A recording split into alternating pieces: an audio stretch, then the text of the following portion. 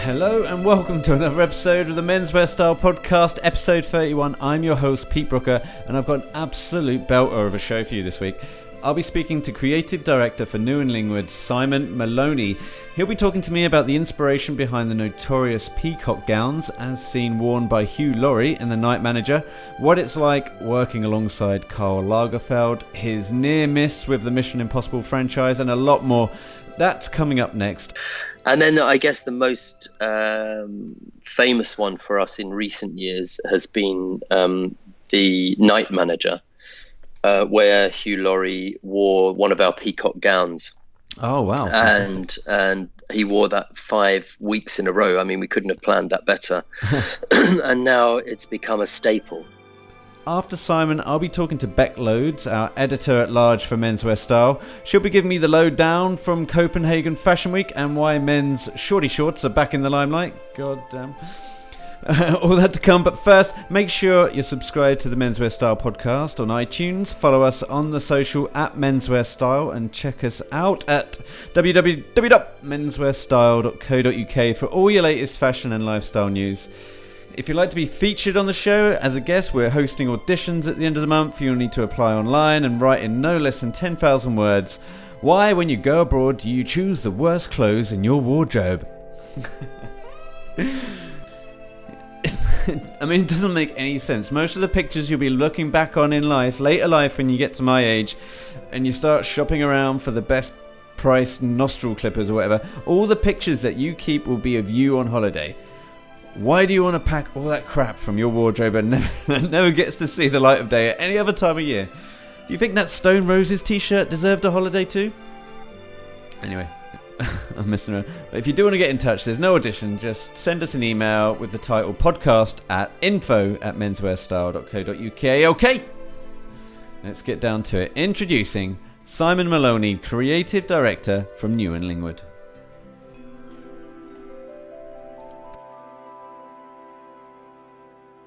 I'd like to introduce to the podcast now Simon Maloney, Creative Director of New and Lingwood. How are you doing today, Simon? I'm well, thank you very much. I'm working at home on the new Autumn-Winter 19 collection, which seems very early, but needs to be done. Oh, well, that sounds exciting. Well, it's great to have you on the podcast. Thanks again for taking the time out to speak to us. I wanted to ask you a little bit, if you can talk a little bit about the design process for the Spring-Summer 18 collection. I know you're working on the AEW 19 collection now, but I noticed a lot of textured jackets and trousers in the collection. Are New and Lingwood known for their flamboyancy? I guess it's that almost mythical eccentricity of the English that we've become known for. It's that eccentric British style and confidence and exuberance without being too crazy. But there's always an element of that in the collection, and I'm keen to try and make a point of difference. I mean, we can look after people from the quietest navy suit right through to a three-piece tartan suit, but I just don't want us to try and be everything to everybody. I think we need to have a signature and an identity, and colour and texture and pattern has become that. There's a sort of evolution over the years. And a lot of that's been informed by our heritage from Eton College, where we started in 1865. And there's a long tradition of Eton colours. We carry something like 140 colours of teams and societies and houses, socks and caps and blazers. So that comes through in our interpretations of the menswear collection. So that's sort of a DNA that's come through over the years. Interesting. It's just great to have all of that tradition housed in London. And I imagine, do you have the ledger books that goes all the way back to, the early 19th century? We do have a lot of ledger books, yeah. Definitely to the beginning of the 20th century, and probably a couple more, just stacks of these wonderfully thick, dusty leather-bound books, which have wonderful copperplate writing in them, and then carefully pasted swatches of the customers' shirts that they've selected, the pattern references and the prices. And yeah, it's wonderful to look back. And the other thing, it just reminds you that nothing really is new. I think towards the end of the 19th century, with having had the Industrial Revolution and the birth of new dye stuffs, people were quite experimental, and a lot of the patterns they did are being repeated today. I mean, they really weren't stayed at all. Once they had that color in their hand, they knew how to use it. And it's also beautiful because a lot of the original work was hand painted. They didn't have CADs. It was all hand drawn. Yeah. Beautiful. How often do you manage to go through the archives and like dust off those leather books? Probably not as much as I should. What I do though is I do go to see archives of our mills and our silk mills and our woolen mills in the UK, because they're fascinating, absolutely fascinating, looking at the different things that you were able to do, because funnily enough, nowadays machines are so fast. Some of the more intricate weaves on tailoring you can't do now because the needles would break with the speed of the machines now. So yeah, it is always good to look back and never dismiss the past too much. Yeah, definitely. Well, those who forget their past are condemned to relive it, as very true. Santiana would say. Very true. But moving into AW18, autumn winter, what can we expect to see from you and Lingwood? I understand that you have an Anglo-American literature as inspiration for the previous collection. What sorts of inspiration have you channeled moving forward? I guess it's a little bit more contemporary, but with a reference to the past, I guess. So I was really, really inspired by the film The Phantom Thread. Not the most cheerful of films, but in terms of style and the way that Daniel Craig, Daniel Day-Lewis wore and put together some of his outfits really left a lasting impression on me. And then, in a more mundane way, The Crown, because they have such huge budgets that they really can be true to the original style of those suits worn through from the, I guess, early 1940s, 50s. And it's wonderful to see the detail. Somebody there in the costume department must be having a ball. Sorry to interrupt. I was just going to ask, do you get a lot of requests to provide costumes for films or TV shows?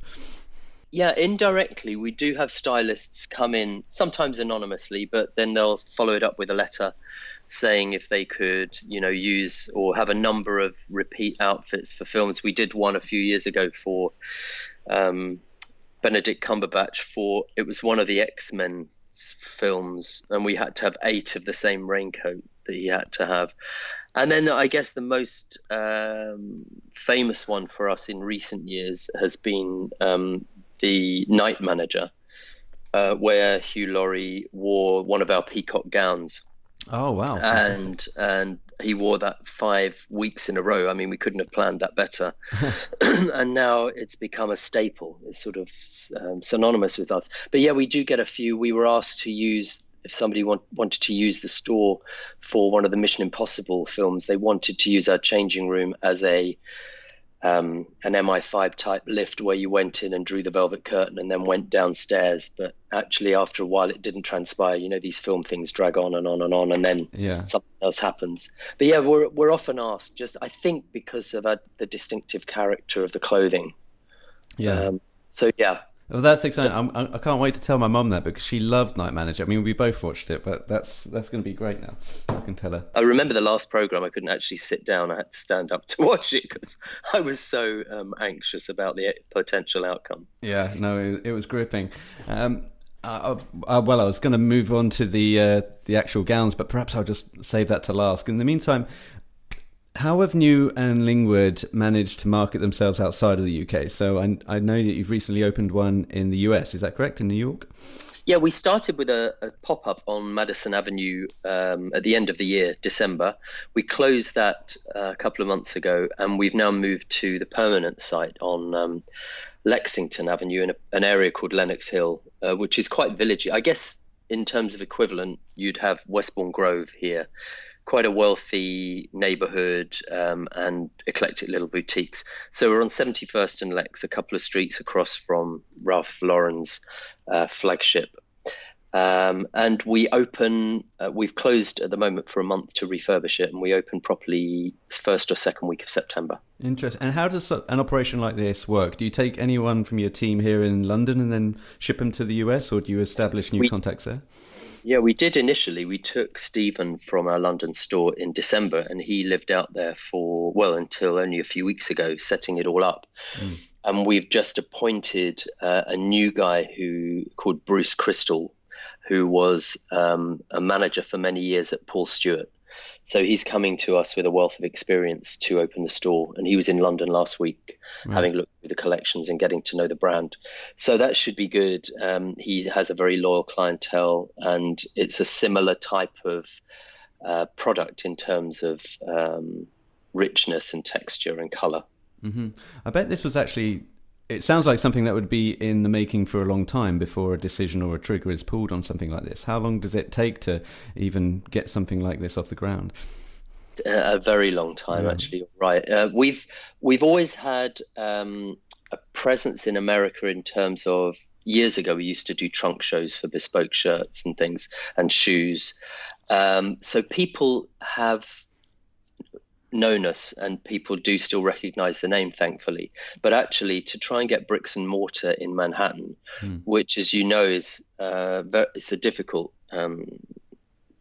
area to work in. It's very expensive, and just finding the right type of space is heavily unionized. So you have to follow all of the regulations, and everything has to be done by the book. And it's not the quickest. It's quite bureaucratic. So yeah, we've got there, but it wasn't easy. It took a very long time. I'd say it's probably nearly 2 years in the making. And sorry, Simon, remind me of the date when you expect to be opening the store again, please. Well, I'm always hesitant to say this because it depends on the builders, but I would say safely the 15th of September. Great, excellent. I bet I'll regret. Well, I'll be over there, I think, on the 19th, so I just wanted to pop by and see how you're getting on. Oh, that would be great. Yeah. I'll let them know. Fantastic. Great. Meanwhile, let's talk a little bit about the bespoke service. So what can your average gentleman expect when he comes in for an appointment for a bespoke new and Lingwood suit? We don't do bespoke suits. We do made-to-measure suits. I think it's a term that over the years, bespoke has been a little bit devalued. Yeah. In that bespoke would be if we had tailors downstairs cutting patterns and chalking and running up and downstairs to service a customer, that would be a bespoke service. We do that for shirts, and we do that for gowns. Yeah. But for suits, it's made to measure. So it's based on the blocks that we have. We have a number of blocks that people can try on, and then they make amendments accordingly. Now, there's quite a lot of changes they can make in terms of pocket details and internals and the figurations of their back, if they have a different shaped back or if they've got one shoulder dropped. Or there's a lot you can do that brings it very, very close to bespoke. But it's not true bespoke, but I think it's what the market is getting to know as bespoke, if you know what I mean. Wasn't there a law that was passed probably about 10 years ago that was called contemporary bespoke? Yes, it's probably that. Right, it's more that, yeah. So yeah, we do, and it is an amazing service. I mean, the permutations are unbelievable. I went with Bruce, the US manager, last week to a training session on it with the people that do it for us, and it's phenomenal what you can do. So you do end up with a bespoke suit. And in London, Nicholas Fugler, who is our retail director, has an amazing eye, and it's all about the proportion. It's all about, getting it right the first time and understanding the customer, because the most important thing about this service is getting to know what the customer expects and what they're looking for. And actually the measuring and the fabric selection is a small part of that process. The longest bit is, understanding the needs and how he's going to wear it and what it's for, and if he wants to make an impact, if he wants to disappear, if he wants to be, if he wants to look like a scion of industry, or it's all about that side of things. And once you've got that, the rest of it's fairly easy. Yeah. But you do have to understand precision, proportion, and you do have to understand how the cloth's going to behave. Simon, I often read a lot of articles in this area about how to communicate with tailors, and conversely how tailors can put it in layman's terms, I suppose, for their customers. Yeah. What should a customer or a clientele be asking you if he wants to communicate? Look, how do I need a shirt, I need a good shirt. What's the process and the dialogue like? I think it's such a subjective thing. I think people, a good fit, a well-fitting shirt, I should say. Some people think it should be close to the body. Some people like a very, very roomy shirt, and they equate lots of fabric with expensive and good quality. But, for me, it's about fit and about movement. So I like... personally, I like narrower shoulders and higher cut armholes because I know that's going to give me the freedom of movement. People always think a baggy shirt gives you more freedom, but actually it can restrain you a little bit. I think it's about understanding how you see that shirt. Do you want a neat collar? Do you want a dramatic spread collar? I think you need to consider your face shape. It's very important when you think about your collar, what your face shape is. There's no point having a cutaway collar if you've got a round face, because it's going to make it look even rounder. So you should be looking to draw that down with a forward point. And similarly, if you've got a very long face, you don't want a forward pointing collar too much, because it's only going to accentuate that. I think people need to consider comfort and how they're going to wear it and how their face is really. The other thing is obviously whether they wear a tie or not. If they don't wear a tie, then it's really important that collar structure stands properly. If it doesn't have a tie, too many shirts these days, you see them on people, were designed to have a tie worn around them, and once they're open necked, they just sort of collapse. The collar stand collapses, and that looks just as bad. So yeah, it is a dialogue. All of this bespoke conversation and service is about a dialogue. Yeah, and it's amazing just the amount of variables and, like you say, the amount of permutations that go into something like this. Yet, in the same time, there is something that must be in the philosophy of New and Lingwood to kind of break out of convention, and provide something different for customers as well. Do you find that's quite a hard line to traverse? Yeah, But then, as I was saying, you look back at fabrics and you realize nothing's new. You look back at collar shapes that you used to have. I mean, there are some crazy things out there, massive collars that the likes of Bogart and Cary Grant used to wear, and those real Roger Moore, yeah, elegantly stylish men. So if you look to the past, you could still call it tradition, but it's just there was this exuberance then, and I don't think people were worried about their masculinity so much, and that's good, because nowadays people are becoming less conscious of that, and they are I guess they're experimenting more. They're becoming more of a peacock, really. And that's fantastic for the fashion industry. But yeah, it's not difficult for us. We can quite easily do the most bold of collars, or, whatever a customer wants, actually. And that's the beauty, because we're small. If I know you're going to come on to gowns in a minute, but if a customer wanted their own silk, or they happen to want a jacquard of their family portrait, God forbid, in a silk, we could do it. Yeah. They don't have to buy meters and meters and meters of fabric. We can do one-offs. And that's the beauty of being small and agile, I guess, as we are.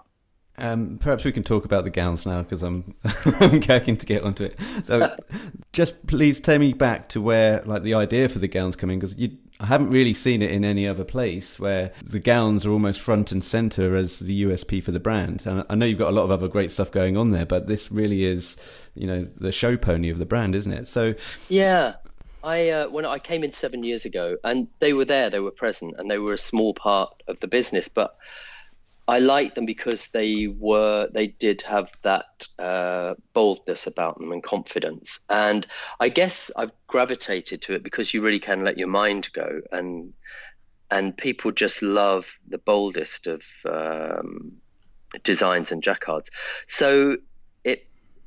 it was a happy accident, really. Gradually, as I put more and more in, people responded to them. I mean, nobody really needs a £2,500 gown, but people want them. And there is something, they're drawn to them. And I think there's also a safety about wearing it in your own home. So you might be the meekest, mildest of a person, but actually you can be a king of your own castle, I guess, when you get home, and you can celebrate your success, or just wear what you want to in your own domain. So I just, every season I try and do something different, try and find something that's a little bit more surprising, but whilst keeping our staples. So, our silk polka dots will still be there, and our skull and crossbones that comes from 1865. And then the peacock has become a sudden core line for us, if there were such a thing. Everything is limited in number, but I'm very lucky. I have a maker in the UK who I went to see yesterday, actually, to do a video of how our gowns are made. And the craftsmanship is wonderful. The way they hand quilt the velvet facings and the piping and the cording and the lining. It's just wonderful to watch. Just a small team in a little atelier. It's true craftsmanship. So going back to your question, I guess it became a strategy, but originally it was just something I enjoyed playing with. And once you've put together a range of suits in navy and grey, and then you've come onto your sports jackets, then I guess the next stage is, where can we go next? And that's when it gets to, I can just really let myself go and do that. Simon, I guess I should have asked this at the start, but is your background in fashion design? No, not at all. I did a French degree, and I lived in Paris for a year as part of it. And then while I was there, I had to write a dissertation, but it couldn't be on anything to do with literature. So I was very lucky. I guess because you have no inhibitions then, I knocked on the door of 31 Rue Cambon. So I asked to meet Lagerfeld, and this lady who was the head of marketing at the time said, let's go for lunch. We went for lunch. She asked what I wanted to write about, and then she brought me back into the famous building up that mirrored staircase. And she is, no word of a lie, she stood in front of the door which said Mademoiselle Privé, which people now know but didn't then, knocked on the door. And then she ran off up the corridor and said, good luck. And then the door opened and this woman came out and she said, why are you here? And I said, I've come to see Karl Lagerfeld. And she said, oh, you better come in then. Oh. And then I sat there for 3 hours, and he eventually came out and said, why are you here? I said, I've come to do a dissertation. He said, right, you come here every day that you want. You can sit here and watch me put together the collections. It was at the time of Inès de la Fressange as the house model. And he had an assistant called Gilles Dufour. And then I worked with the girls who were choosing the buttons and the girls who were choosing the cloths. And then I'd sit there watching him sketch, and he'd throw me the odd sketch. And then after that, at the end of the year, I did an interview with him one-to-one. And he said, would you like to work at Chanel? And I said, yeah, I'd love to. I said, but I don't have any design background. He said, well, let's see what happens. I sent him the dissertation. They gave me an interview in London, but they said they could only offer me marketing as a role. So they said, we think you want to work in fashion itself. And I said, yeah. So I left there, didn't take the job, walked up the street, Bond Street, walked up South Molton Street, and I walked past Brown's, and there was a sign in there that they were looking for staff. So I went in and said I wanted to be a trainee buyer. And I started the next week under Mrs. Burstein in 1985. And that was it, really. So it was pretty accidental. So it started at Chanel in Paris. And then my first job was buying for Browns for 4 years. Wow. I look back now and I think, how did I do that? What, knock on the door and say, I'd like to meet.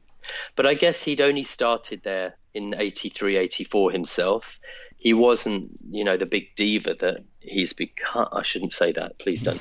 But he wasn't, he wasn't wearing the big, long, deep white collars and the stuff like that. He was just a very nice man and very, very helpful to me. And then at the same time, funnily enough, I was teaching English at school out there. This is another story. And one of the teachers said, "Oh, I know Christian Lacroix." Now, he at the time wasn't known. He was the designer at Jean Patou. So she said, "Well, why don't you go and meet him as well?" So I went to meet him. We got on really well. He was a big help, and then he sent me Christmas cards for years afterwards. And yeah, it was just a lucky time, I guess. Fantastic. Do you still get to go back to Paris at all?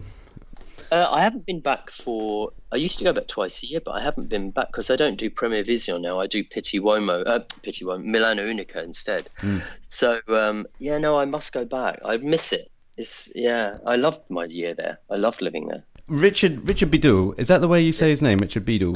I think it's Richard Beadle, yeah. Richard Beadle. The brand ambassador for the Spring Summer 18. Was he an obvious choice? Because it looks like he's just a very good fit for the brand. Yeah, it was just, again, it was serendipity. It was wonderful. I'd always wanted to use him as a model. And I was at one of the London Men's Collections shows, and he came into the shop and he said, "Oh, can I use your loo?" So I said, "Yeah, come this side, come up to the office." And while we were up there, I said, "I'd love to use you as a model." I said, "But you're way out of our league." He said, No, I'd love to work with you. Yeah, so he said, "I really, really want to work with the brand. I want to make this work." So we did actually eventually start to work together a couple of seasons ago. And he's phenomenal. He's so intelligent. And it's really interesting because it's amazing. You say they're just a model, but some people really get it, and personality comes through. You don't have to tell them to smile or to stand like this or do this or do. They just do it, and it comes alive. And he's just brilliant. But he's so intelligent. I mean, I don't know if you knew, he trained as a solicitor. He was a solicitor, fully qualified. Oh, I didn't know that. No. He was sitting outside a pub in Stepney, I think, or somewhere out near his office, and somebody came past and said, "Have you ever thought about modelling?" And the next week he's on the runway in New York, and that was it. Genius. And but just a bright guy. So I've had him write for us as well, and he's just got an amazing innate style. He just gets it. So it is a really, really good fit. I think he's again stylish, modern, but he has that sort of Romanoff look about him. Yeah, which is a link to the past. He has. He's got this very classic look to him. Whenever I see him, I always, for some reason, think to the actor Vincent Vassell. He's a French actor, but he kind of has that very freelance, beatnik look to him. So. Vincent Kessel. Yeah, he's the intimidating actor, isn't he? And quite an angular face. Yeah, I know what you mean. Yeah, you're right. But he's so lovely. He pops in. He wrote to me this week and said, "Oh, let's meet for coffee." And he's going to actually come in next week just for a chat. He just brings his lovely little dog in, Vinny, just for a chat and a catch up. He's so personable and such a nice, genuinely nice guy, which is rare in those sort of spheres where people start to believe their own legend and can become a bit distant. He's kept it real, as they say. Indeed. Yeah. Well, and also it looks like. Now take this with the spirit that's intended, Richard, if you're listening to this, that every picture has some kind of airbrushed cigarette. the way he holds his hands in the pictures, because I know he smokes, and I just imagine him with a cigarette in his hand at all times, and I just feel like for certain pictures he probably would have been holding a cigarette, but because they're now on the website they had to be airbrushed out. Like, a la Paul McCartney, Abbey Road's cover, Yeah, he does. Everything is so sort of elegant, isn't it? Yeah. He just puts everything, even when he comes in on, very relaxed, there's always an elegance and style about him. If your website, Simon, is newandlingwood.com, and that's where all the collections are lived, and that's where Richard's blogs are also housed, so you can go there and have a look at his recommendations for the summer collections.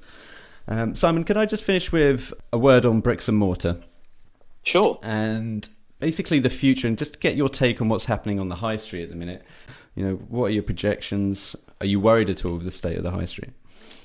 Yeah, I get frustrated because I think, it's the same. I'm sure lots of people are telling you the same thing. Landlords are being unrealistic about rents, and the rent increases are phenomenal. 60% 5 years ago, another 60% recently. You can't pass that on to your customer. It's just not possible. And they're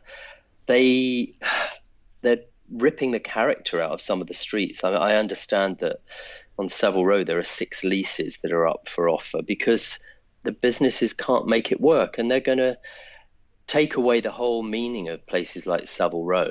They're trying, in a way, they're sort of doing it in some respect to Jermyn Street, because they're just going for higher and higher rents, and it's only the multiples that can do that. I mean, look at Burlington Arcade. A number of the units in there are all Chanel brands, because they're the ones that can pay top dollar.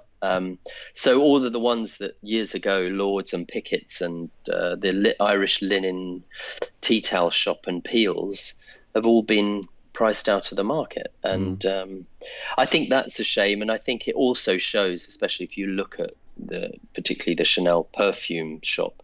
But then I guess the way to counter that is to make sure that when people do come to the store, they experience the best in service and, something more than the internet can offer.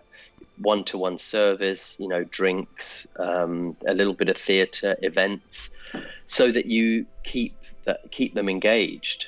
Is there anything that you've employed in New and Lingwood with this philosophy of experiential shopping? Definitely in New York, the cocktail cabinet's ever open, and we're in the new shop. We've got a little courtyard garden.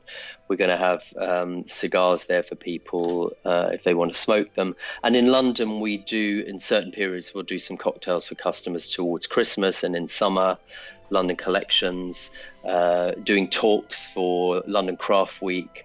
To tell people a little bit more about how things are made and put together. Yeah, giving them a bit of an insight into the brand.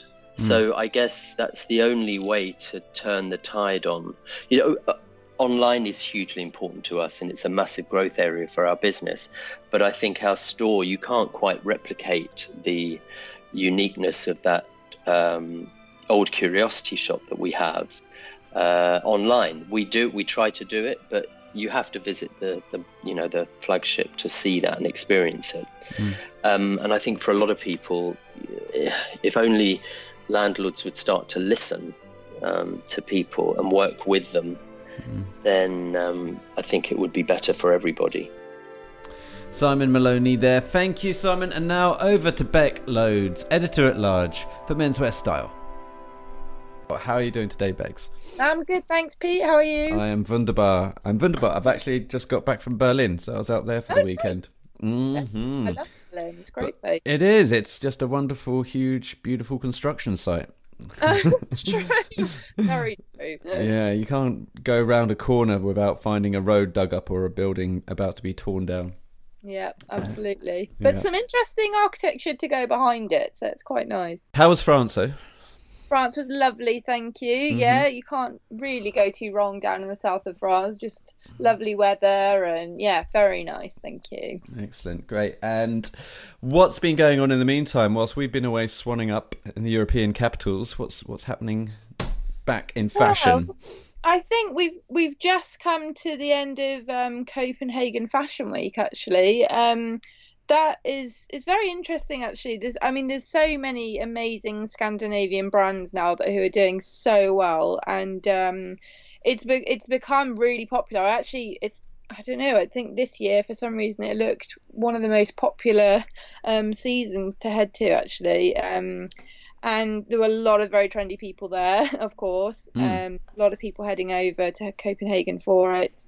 And it was mostly women's wear, but actually some really nice men's brands as well to look out for. Did you pick any out from the men's brands? There was one called I'm probably going to say this wrong.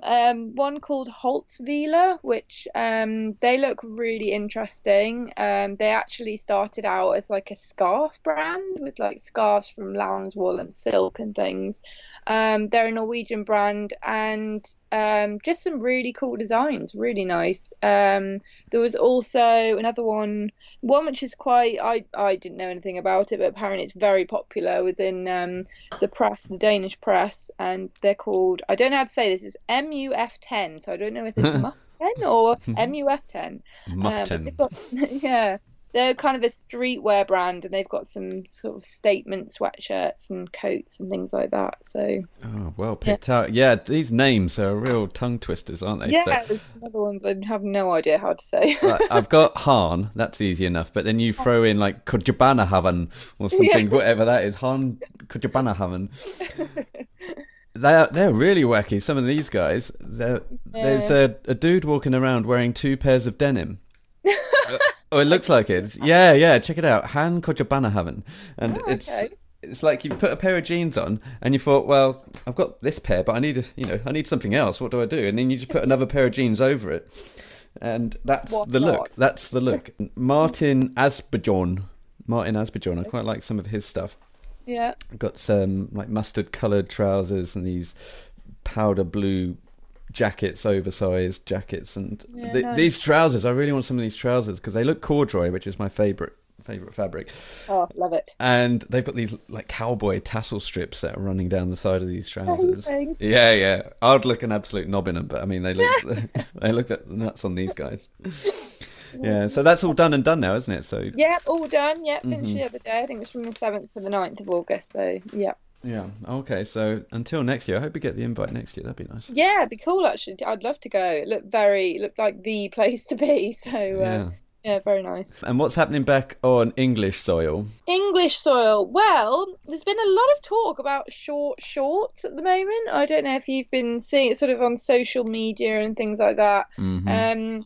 It's an interesting trend. I think you've got to be slightly brave to go for it. But it actually sort of kicked off again last night. There was a few tweets, joking tweets from Elon Musk, talking to one of his investors and saying he would send him some short shorts in the post, which he did. But it's actually a trend that started a while ago, I think. I can't remember seeing them myself. I think it was maybe a bit young, but apparently it was quite a trend sort of about 25 years ago. But it's really coming back, and I think it's sort of come from sort of sportswear, the short shorts in the gym, and it's now spilling out onto the streets. And Prada were a big fan and put them on their spring summer catwalk. So what do you think about them? Well, look, I come from a different place when it comes to shorts because I'm only 5'7" at a push. Okay. So like a pair of short shorts on me is actually a good length short. So I don't really get the concept of short shorts. At least I can't experience it. Okay. But it also does seem like the guys that have the worst legs, no muscles, no calves, these are the guys that want to wear the short shorts. Yeah, actually. I think if you have there's nothing against it, but if you have quite sort of chunky sort of muscly legs, they might not be the look you want to go for. I think it's maybe for the more slender leg, but I think if you want to do it, go for it. But some of them look very short. What do you think, Bex? It's more important. Your opinion's more important. You're the woman. Well, I think short shorts suit a certain look. I think they can look good. I personally don't wear very short shorts myself. But yeah, I mean... But on a dude, I mean, you'd be judging a dude if he walked towards you with shorty shorts. Yeah, I think maybe not too short. I think there's a limit, isn't there? There's definitely a limit. Yeah. I think as soon as you start to reveal what Alan Partridge would call the boys out of the barracks, I was going to say. There is that slight issue, yeah. Yeah. And also, you should be shaving your legs, I guess, if you're showing that much leg. That is also another good point. How far do you go? Yeah. Interesting. Yeah. So, who are doing this? Prada, Katama, Fendi are all doing it, and Feng Chen Wang. Okay, interesting. Yeah. I tell you, a nice appropriate length short, seamlessly going into the interview I did with Adam Brown, the 007 printed shorts that we spoke about a couple of episodes ago. Now that is a nice, decent length short. That's a man's short. That's true. That's a good length, actually. Yeah, and it's supposed to be a good length as well because they were tailored around a trouser. So I've learned since the interview. It's a 17-piece pattern that is typical. 17 to 20 pieces normally go into a men's trouser. And so what they've done with the short is just basically just lop off the leg of the trouser. That's what you want to go for. Anyway, I'll squeeze in a clip here of the interview. So, I mean, what people might not realise about your shorts, Adam, is that they are based on a 17-piece pattern swim short. So basically, they are trousers, but without the leg into a short, effectively. Yeah. And so they're not based on a swim short. What they're based on is the traditional pattern of a man's pair of trousers. So normally a man's trouser will have around 17 pieces in the pattern, 17 to 20 pieces in the pattern. And with that, it sort of allows you to have a sort of shaped waistband. You have panels you can have different panels. If you look at a boxer short style, there'll be a front panel, a back panel. There'll be no zip fly. You'll just have there won't be two parts to the waistband, all that sort of thing. There'll be about 20 pieces in the shorts. In our shorts, there are over 60 elements going to the making of one pair of shorts, but the shorts are based on the traditional pattern of a man's pair of trousers, which has normally about 17 to 18 pieces in it. Yeah, that's amazing. Does that make sense? Yeah, no, it makes total sense. So, but if you include the zip pulls, you include the thread, you include all the fusible lining, you include the buttons, all that sort of thing, there are over 60 elements going to the making of one pair of shorts, but they're based on the traditional pattern of a man's pair of trousers. Adam Brown from Oliver Brown there, talking to me on the From Tailors with Love podcast. You can download that on iTunes. Just type in From Tailors with Love. It's all about the style of James Bond. But what do you think of that, Bex? I love those shorts. They're great. Really nice. And he also mentions that they're bringing out a new hero collection in spring/summer 19. So more James Bond clothing to come from Oliver Brown. Oh, cool. Oh, yeah, it's really cool. I'm acting like it's not cool, but I'm really excited. Yeah, cool. I like it. Cool. Well, Bex, I do believe that might be about it. I think it probably is. Yeah, short and sweet this week. Yeah. Oh, okay. Well, in the meantime, Bex, where can people find you? I am on Instagram, Beckloads. So yeah, come and have a look at my photos or anything. I've got the links to menswear style articles on there as well, so come and have a look. Absolutely. Thank you, Beckloads. Thank you, Simon Maloney from New and Lingwood. Thank you, the listener, for making it through to the end here. And we'll be back next month. And until then, remember, it's only fashion, people. And you're never fully dressed without a smile.